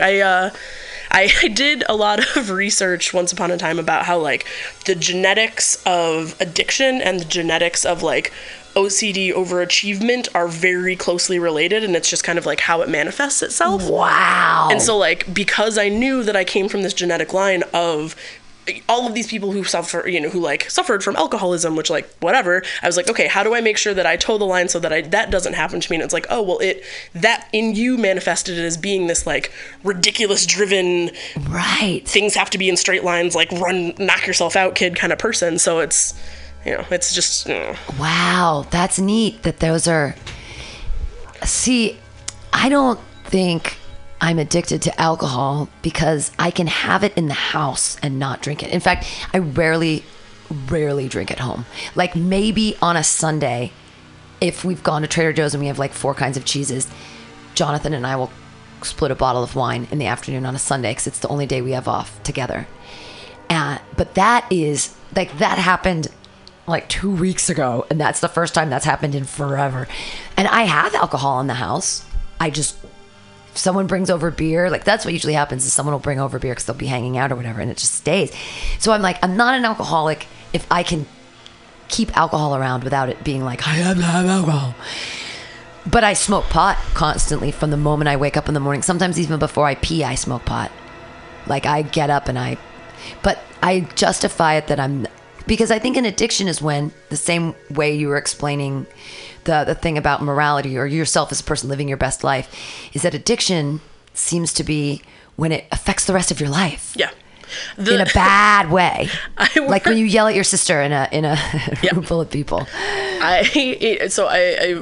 In corporate marketing, I worked for a big education company for a long time, and we did textbooks and stuff like that. Yeah. And so I did marketing for social sciences. So one of the curriculums that I looked after was counseling, and they have all these interesting books about addiction counseling and all this kind of stuff. So I was like, well, let's just read up on this because it's sure. And it says that there is no such, one of the things that I read that I just thought was funny was there is no such thing as a functioning alcoholic. Oh. So if your job and your personal relationships and your life are not impacted by your drinking, you're not an alcoholic. If any of those things are impacted by your drinking, you are. And that's no matter how much or how little. You could drink twice a year, but both times get bombed and cause World War III with your family, and sure. That means you have a problem. Or you could have a glass of wine every night with dinner and it has absolutely no impact on your life, and it has nothing to do with the amount that you consume, but its impact, just like you're saying. Right. And so wow. The way that I kind of looked at that, and I was like, yeah, I mean, I love to go out and have a cocktail more than most people, but it has absolutely no bearing on the rest of my life. So right. Yeah. That's the way I feel about it too. So I'm not. I mean, but there have been so usually when my drunk Pam, blackout Pam is really when sometimes she's not taking care of sober Pam. One time blackout Pam took acid and didn't tell sober Pam, and sober Pam woke up in the middle of a blackout and was on acid what is happening? And I was here too, and I was like, oh, dang you, drunk Pam. But usually drunk Pam helps me out. So I've told my boyfriend this now, if I pass out on the carpet with my jeans on, leave me there. The jeans act like a sponge. Basically, it means that I'm so wasted that I'm gonna pee. So when I'm that blackout drunk, I think I've fallen in the bathroom, so I know that I've been in there sometimes.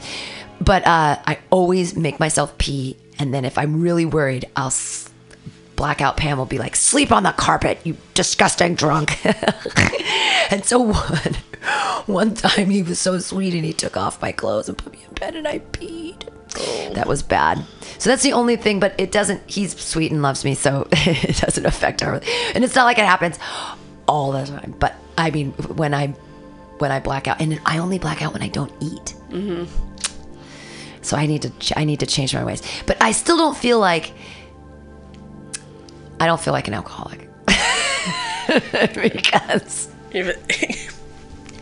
not feeling it. So, how long is your sabbatical for? And we'll start wrapping this up. But how much longer sabbatical are you taking of yourself? It just so I finished up with my last company at the end of the year. So I'm like a week and a half in. Wow.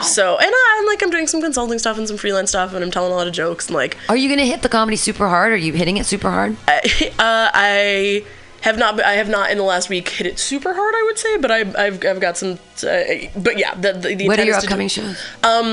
So next week on Tuesday, we're doing the Upstanding comedy show, cool. which I produce, but I'll also be in down at Evolved SF in the Mission. Nice. You can check us out at upstandingcomedyshow.com. I'm super excited. Evolve. What's Evolve? Evolved SF. They're like a gallery event space down by 24th. They're on 24th, kind of near 24th Street BART. Sweet. They do a lot of super cool events. Awesome. So like and like community stuff and neighborhood stuff and and they do like a work from home Wednesday where people come in and like it's like a like we work for hipsters kind of. Wow, and then they do a lot of like community, like they do a lot of community stuff. They're super cool. You should totally check them out. But yeah, we're doing that next Tuesday. Tonight I'm down at Rooster T. Feathers. Awesome. How does that work out? I've never been there. I've also never been there. Oh well. This is it's like a 3-minute quick audition to be in the Burbank Comedy Festival. Neat. So, but then I looked at the other people who are on it, and I was like, oh well, yeah, it's probably not gonna be me, but that's okay. We're gonna give it our best shot. Awesome. Well, you're part of the Mutiny Radio Comedy Festival coming up. Yeah. Oh yeah. That's right. But that's a little further out. It's in March. Yeah. Hosting the all ladies show. Yeah. Yeah. I do like me some ladies. There's some really funny ladies this year, part of the festival. So that's. Wow, so you are hitting it hard. You have your show you've got Rooster Teeth Feathers, you've got your show next week. That's great. Yeah, that's yeah. And if anyone wants to, needs any corporate marketing, you can hit me up on at jenniferlevandusky.com. I just don't even know what corporate marketing means. Like I have no idea. It's not social media. Is it social media for? No. So marketing is the overarching umbrella for how do businesses tell the story to people that want their stuff. Huh. So it's what is the story? How do you tell it, and through what channels do you tell it? If you wanted to like distill it way down. Sure. So it's social media. It rolls up under marketing, but so does a bajillion other things. Wow. Yeah. And so I just finished 2 years kind of as the director of marketing at a tech company where I was in charge of all of their stuff. Wow. Yeah. At like a startup? I was like year 7. Okay. So they were a little bit further along. Wow. Yeah. And so what are you looking for? I'm gonna keep doing marketing. Yeah. I think I want, like, I had all of marketing before. I think I want to move back into a more specialized role. Sure. Probably a bigger organization where there's a little bit bigger of a team. I'm looking here and I'm looking in New York. Oh, you're looking in New York? Yeah, we'll see. Well, that would be exciting for comedy. We'll see. We'll see kind of how that shakes out. Like, I'm kind of, if I stay here, I stay here. If I leave, I leave. Either would be fine, but I'm trying, I want to make sure that the next thing I go do that I'm so excited about. Sure, yeah. You'd have to be. Yeah. Because otherwise, what's the point? Right. Especially when you're a hot commodity. You got your MBA, worked in San Francisco you've done all the stuff. That's great. You have a huge future. Yeah. As a real person, and you do stand-up comedy. That's nuts to me that you do both. Wow. I can't imagine like hitting both hard. Yeah, I mean, as I say, like, it was just stand up for me I woke up one day and I was like, okay, so my life is a little different than the way that I thought it would be at this point in time.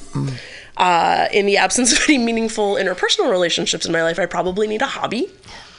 And as the joke goes, if you stand just like at the bar and tell people to go fuck themselves, that makes you an asshole. But if you stand on stage and do it, it's like a skill. It's a skill. It's a hobby. Yeah. But like and it's like the dumbest thing ever. What happened was, in this moment that I was having this kind of like pseudo existential crisis, and I was like, all right, like, what you've got to. If your legacy is not going to be you're going to go get married and have kids and that's what you think you're going to do, like, what mark are you going to leave on this world? Like, you need to find something to go do with yourself that's not you need to go. That's not just work, because you're going to make yourself insane. And so on that day, I got a Groupon email about some like improv class. Wow. And so I have a friend, my oldest friend in the whole world. We've known each other since we were like 11. He's huge into the improv scene in Philadelphia. All right. And so I was like, Neil, I was like, I'm thinking about doing this. Should I go do this? And he was like, no, you will hate those people. He's like, go take a stand-up class. He's like, there's formula, there's rigor, there's metrics, there's rubrics. He's like, and it will appeal to your sense of narcissism. Go do that. And so then I went into, and I know people have feelings about this, but like I went and took a class. Like, did you go to comedy college? Yep, did the intro to stand-up comedy, and I was like, oh, interesting. I understand. Who was in your class? I came up with Max and Wrong and Charity, and I love Charity, and I mean so many great, like, and that was part of the, and like Matt and Derry, and like so much of the, like so much I think of the good experience I had in that setting was like I was in class with all these like really smart, talented people, and I was like, oh, okay, like, yeah, that's fun, like, let's keep doing it. Right. Yeah. Cool. Yeah. And what was your class? The Max class. He disappeared. He went to New York. He moved to New York? Mm-hmm. Really? Yeah. I didn't know that. Yeah. He just kind of disappeared. I was like, oh. Yeah, moved to New York. I don't know. I mean, I haven't heard from him since he left, but yeah, he's in New York. Wow. Good for him. Yeah, well, I mean, like, he also had, like, a great corporate job that was like, yeah, you can go work remotely. So he was like, well, I might as well go try it out. Wow. Yeah. Yeah, he just disappeared and didn't even say goodbye. Oh. It's fine. Not like I didn't book him on his first showcase or anything. People never remember Mutiny Radio when they get all famous and stuff. Yeah, he went to New York. It's very brave of him. I'm not. I wouldn't know what to do in New York. I won't. The problem is that I've been doing it for too long that I wouldn't want to pay for. You have to like pay for some open mics, and I'd be like, fuck you. Yeah, it's funny, like being in college in Buffalo, and being in, like, coming up when Sex and the City was, like, I was always like, man, I wish that I could live in Manhattan someday. And this was like way pre-comedy, but I was like, it's so expensive, I'll never be able to do it. It's the same price as San Francisco. No, I know. Now I fucking live here, and I was like, well, right. That was silly of you, Jennifer. Quite frankly. Yeah. These West Coasters are probably what now? Well, you could survive the winter. Yeah. Oh, yeah. I couldn't do it, but also like. I decided I love San Francisco. I'd never want to leave here. I don't want to go to LA. I don't want to go to New York. Yeah. I don't want to do it. And also, I just can't take that much rejection. And I just can't. I'd rather be a medium-sized fish in a small pond than be that. I think that if I went to New York, it would break me. I'd just be like, I have too much self-doubt, and I'd be like, nobody wants to listen to my abortion jokes. Yeah, it's funny. People, you want to think about, like, you think about one of the tenets of the Bible in terms of idolatry and what people worship and that sort of thing. Like, San Francisco is a mecca that people worship. And, and I just don't have those feelings about San Francisco. You don't? No, I know. It's okay. You don't have to. I'm such a... How long have you been here? 2 years? God, forever. No, 6 years. 6 years. It'll be 6 years in May or something. Okay. So, like, I've been here long enough where, like, if it was going to have enchanted me... You're not enchanted. I mean, and, like, I It's okay. You don't have to be. I know. I feel like...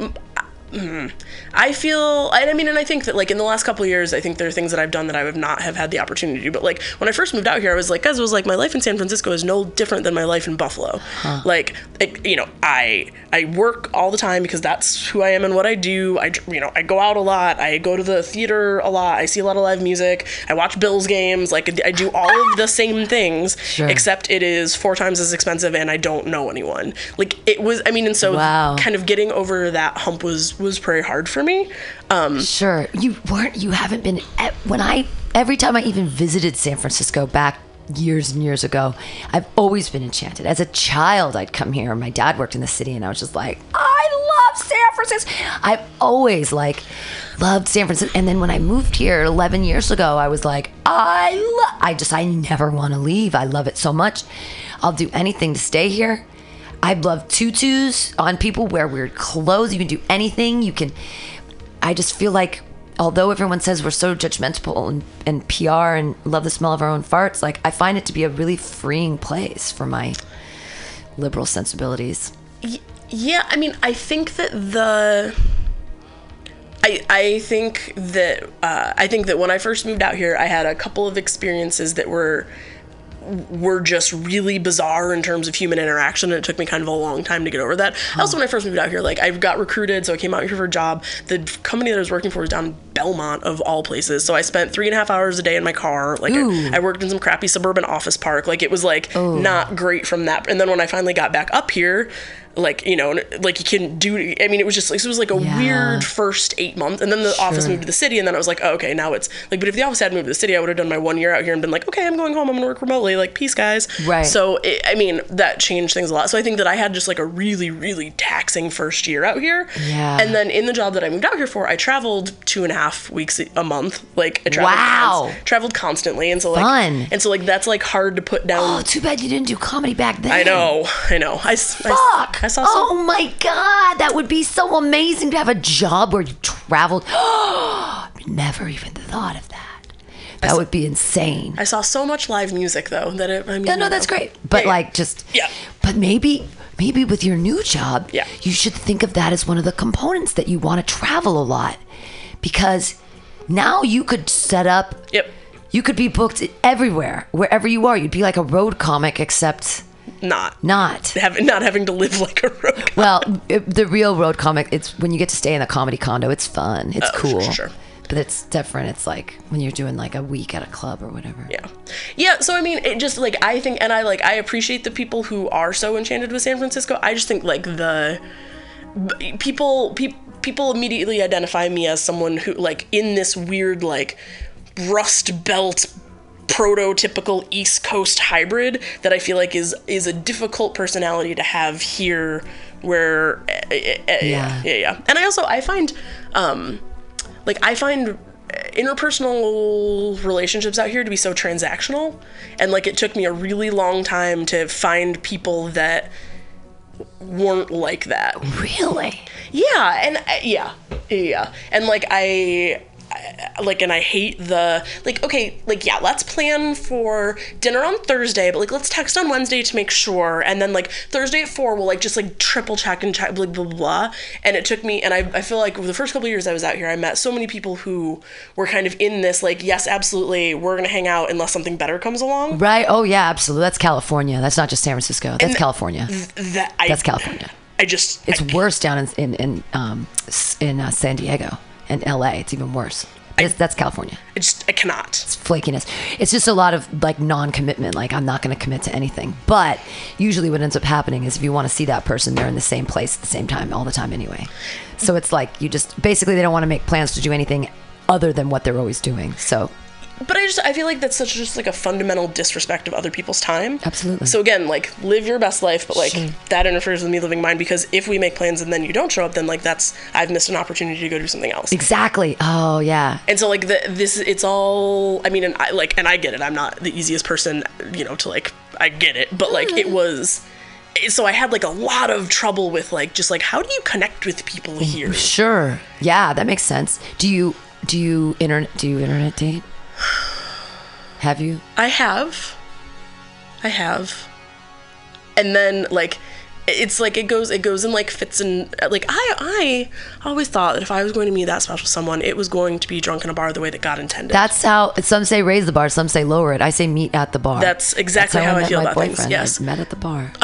Yeah, I go in fits and jerks. Like, I'll be like, okay, like, no, I should probably get serious about like whatever. And then after the fourth, like, hey, can I eat strawberries out of your butthole message? Then I'm like, and then I just think to myself, nope, I cannot do this. No, I can't do it. Nope, I cannot do this. Yeah, so then I've never internet dated. Then I like, and when I talk about like the, you know, the commoditization of human interaction, like that's all that is. Like, you know, hey, you want to have some fun? Like, I don't know. I think that bocce ball is fun. I'd love to go play bocce ball. Bocce ball is fun. Like, have fun is a euphemism for, are you going to suck my dick? Like, I'm just, I gave up sucking dick. I just gave it up. I've had a boyfriend now for 6 years though, and he's okay with that. So I'm like, I used to a lot, and I used to do it because I thought it'd make boys like me better. And that didn't really work, I don't think.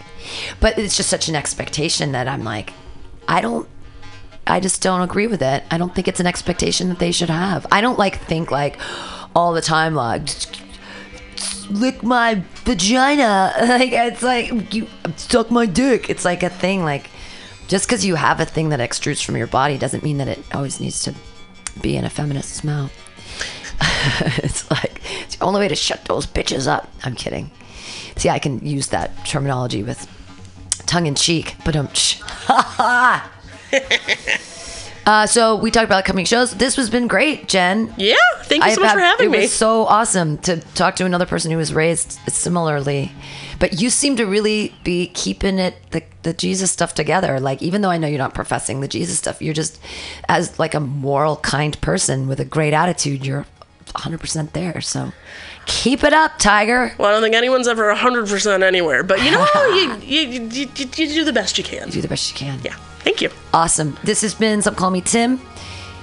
I don't know who's on next week, but you should come to an open mic at Mutiny Radio or to Pamtastic's Comedy Clubhouse this Friday. It should be a stellar show. I have Tommy Arnold's coming out of retirement for it, and an old comic from years ago. Mike Evans Jr. will be there, and Velasca Wynn. He just was profiled in the date book about being a DA, not a DA, public defender, a PA, not a DA, and also a comic. He's a really funny guy. And Harry Wan, who has a great name, and then he has this crazy show in another language, and he's like a semi-famous person. And then two other people I've never met before, but I trust Velasca because he always brings an audience. He's the fucking best. It's so hard to market. Some Call Me Tim. Thanks for being here, Jen Lewandowski. Look her up. Go to her show next Tuesday. Upstanding. ComedyShow.com. ComedyShow.com. Bye.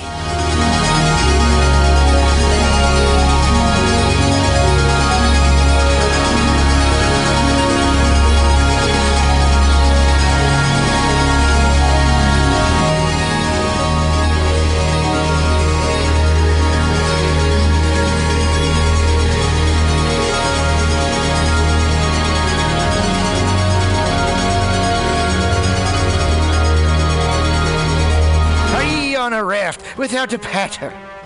We'll gather around me sea dogs and get aboard me pirate ship as we set sail for the seas of MutinyRadio.fm. From there you can captain your own pirate ship as you sail through over 44 different shows for all of your listening pleasures. They've got live comedy to small business advice, LGBTQ friendly to sports, vinyl to gutter punk.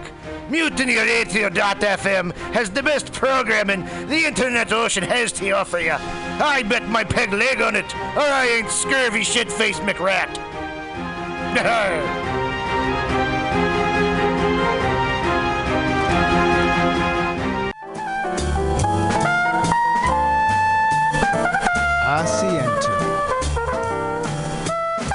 Asiento. Take a seat at Asiento on 21st and Bryant. Meet friends for a drink, have delicious tapas, and a relaxed community atmosphere. Asiento, honestly, is a wonderful place. They have incredible bartenders and board games all over the walls, trivia on Mondays, Taco Tuesdays, First Wednesday live jazz, live DJs Thursday, parties. The food is darn good. Special happy hour prices all night long with your Mutiny Radio Comedy Festival ticket, March 1st through 5th. Check out the schedule at www.asientosf.com. Come take a seat. I had a date there and it did not go well. But it wasn't the fault of the place. They're very nice.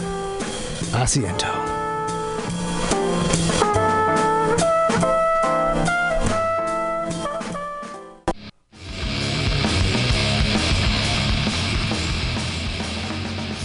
Hungry for a burger? Mutiny Radio thinks you'll find the best burger in San Francisco at Counteroffer, located inside Bender's Bar and Grill.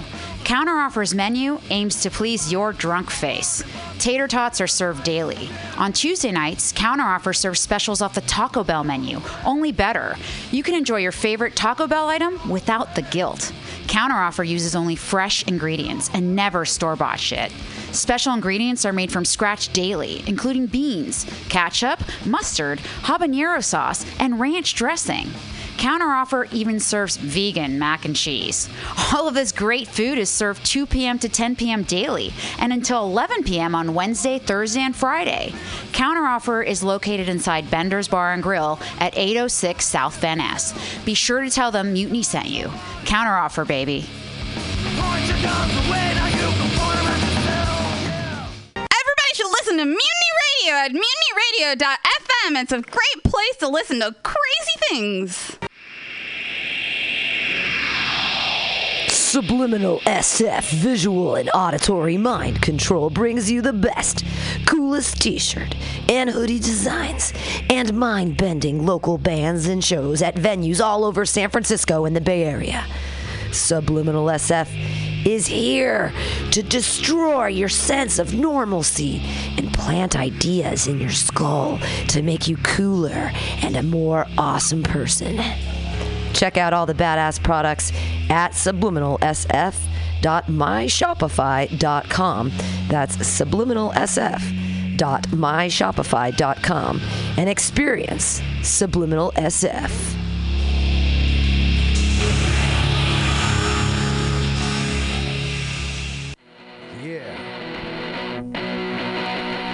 Welcome. Bender's Bar and Grill, located at 806 South Van Ness in the Mission District of San Francisco. Your favorite bar with awesome bartenders, rotating local art, and a killer back patio. It's a great place to hang out and play one of their 2 pool tables or old school pinball machine with a tasty adult beverage. Live music every Saturday for only $5. Bender's brings you face-melting metal and rock and roll. The last Friday of the month, punk, rock, and schlock delivers super fun karaoke with Aileen. Come on, what's not to like? They even have counteroffer inside, frying up the tots with sexy hot burgers for your face. Open every day at 2 p.m. Their happy hour goes till 7 p.m. Bender's is proud to be a sponsor of the Mutiny Radio Comedy Festival because they're an awesome community asset to the dirtbags who keep art alive in the Mission. Bender's Bar and Grill.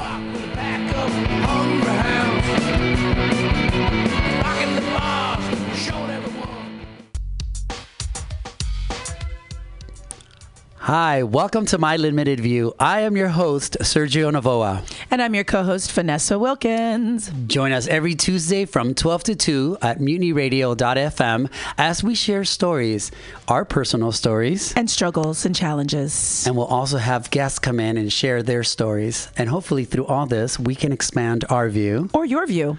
Yes, and there'll be plenty of dick jokes, so don't worry. It's not always going to be heavy. Yeah, I might even share black hair tips.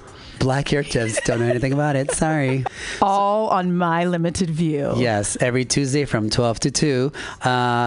You can also find us on Apple Podcasts. Oh yeah, and Google Play and Stitcher, iTunes. Oh, you already said that. TuneIn Radio. Stitcher, you said that. Spotify. Oh my God, there's just so many. And Overcast. Yes, you can also find us on social media. M as in Mary, L as in Larry, P as in Peter, podcast. MOV Podcast is our handle. Until next time, I hope you're enjoying your view. Yes. Bye. Bye. That kind of sucked balls.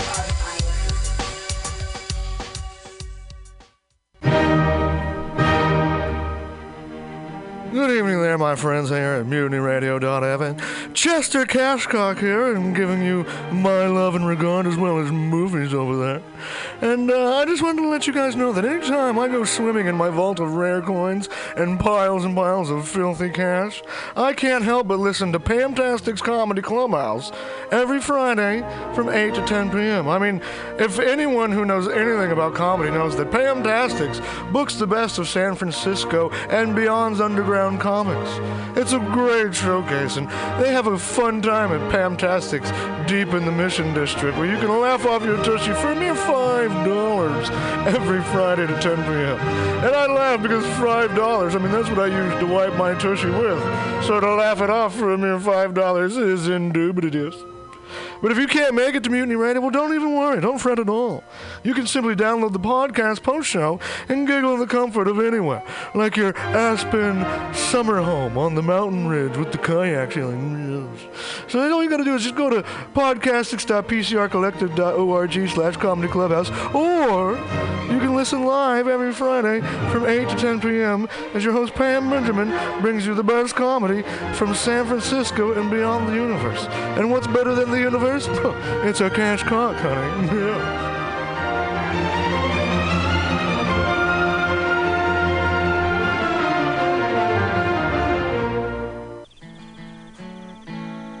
Billy Bob, you ever want to be funny? Well, my dogs think I'm funny, Daryl. Well, I mean, you ever want to be, like, in front of an audience? Like, other than, like, squirrels, dogs, and dead peasants? Oh, shit. From time to time, I've given it a thought or two. You know, if you go to Joke Workshop, there's more than 2 peoples paying attention to your jokes, and they ain't even gonna be jerks about it. Daryl, are you serious? I can get people to listen to my jokes? And they'll even say nice things to you before they tell you how to get improvements. No way. What is this dag-nabbit thing called? It's Joke Workshop. Joke Workshop? Yep, every Monday, 6 to 8 p.m. on the Mutiny Radios. So you're saying I could tell my jokes every Monday from 6 to 8? That's what I'm saying. It's the Joke Workshop Mondays, 6 to 8 p.m. at the Mutiny Radios. Yahoo! $4.99.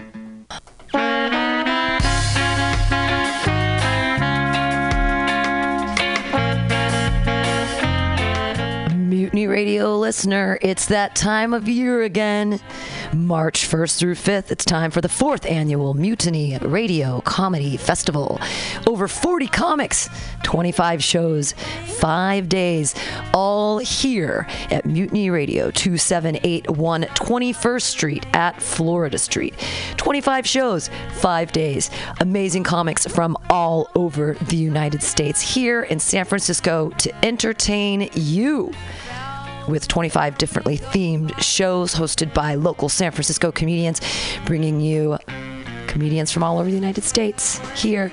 Everything will be live streaming, and podcast post. Get your tickets, $10 a show, 25 shows, a million laughs. It's the 4th annual Mutiny Radio Comedy Festival, brought to you by Benders, Counteroffer, and Subliminal SF.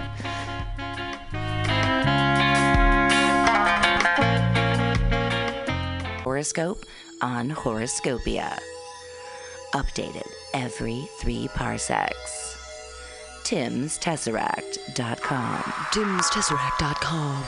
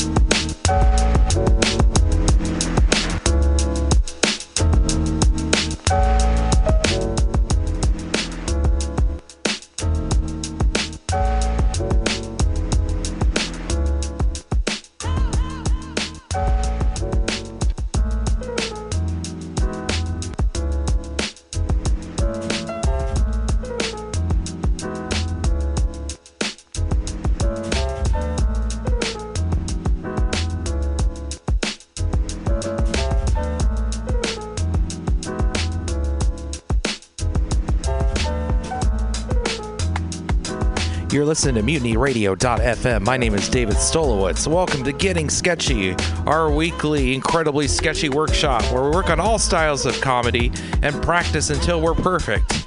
That's the idea. Malcolm Gladwell says it takes 10,000 hours, or about 10 years on average, to get to that point. I don't know. I'm 5 years in, and I'm feeling sick of waiting, so we'll see.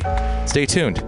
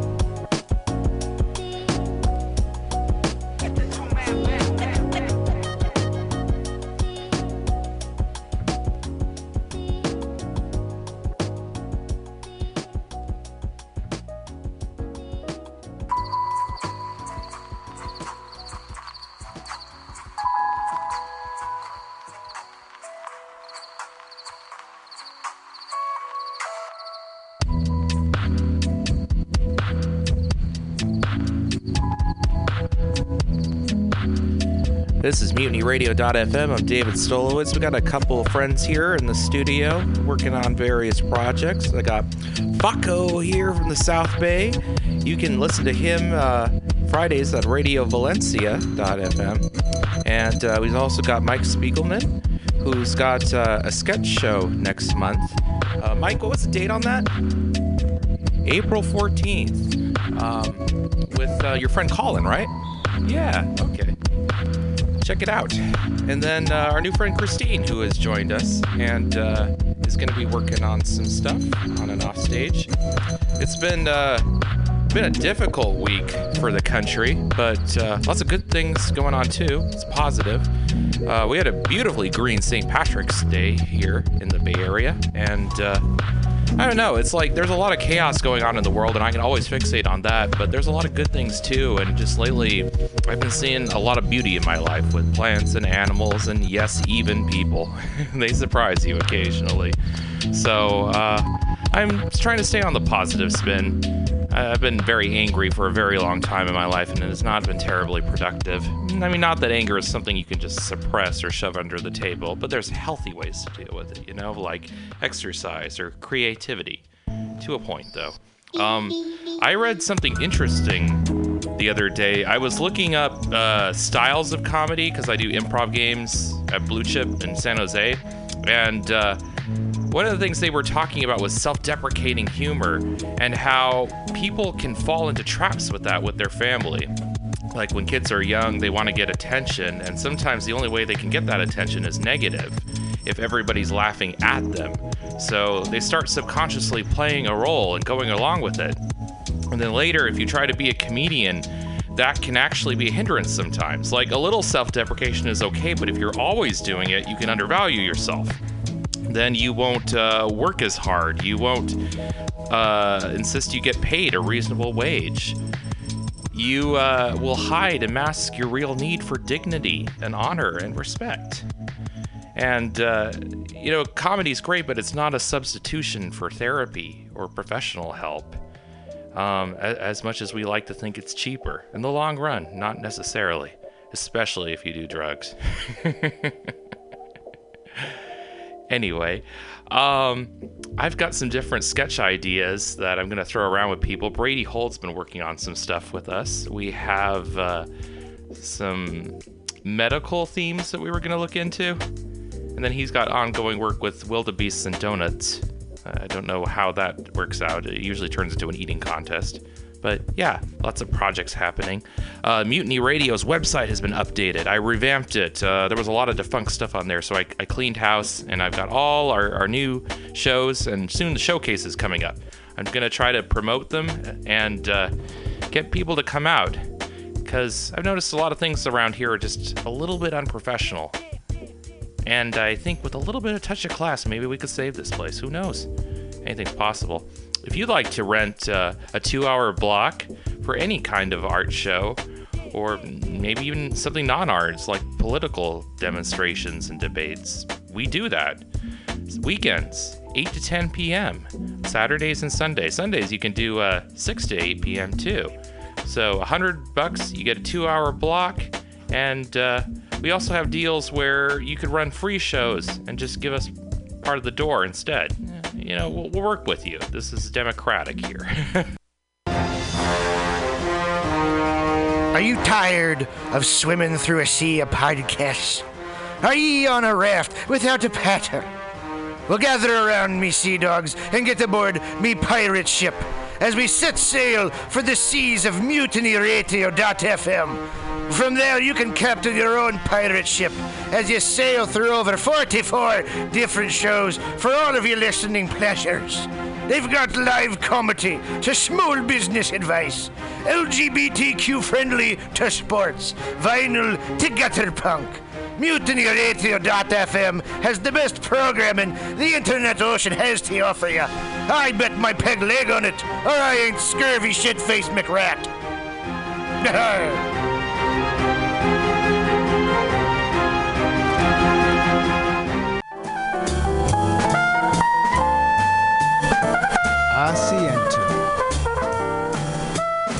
Asiento. Take a seat at Asiento on 21st and Bryant. Meet friends for a drink, have delicious tapas, and a relaxed community atmosphere. Asiento, honestly, is a wonderful place. They have incredible bartenders and board games all over the walls, trivia on Mondays, Taco Tuesdays, First Wednesday live jazz, live DJs Thursday, parties. The food is darn good. Special happy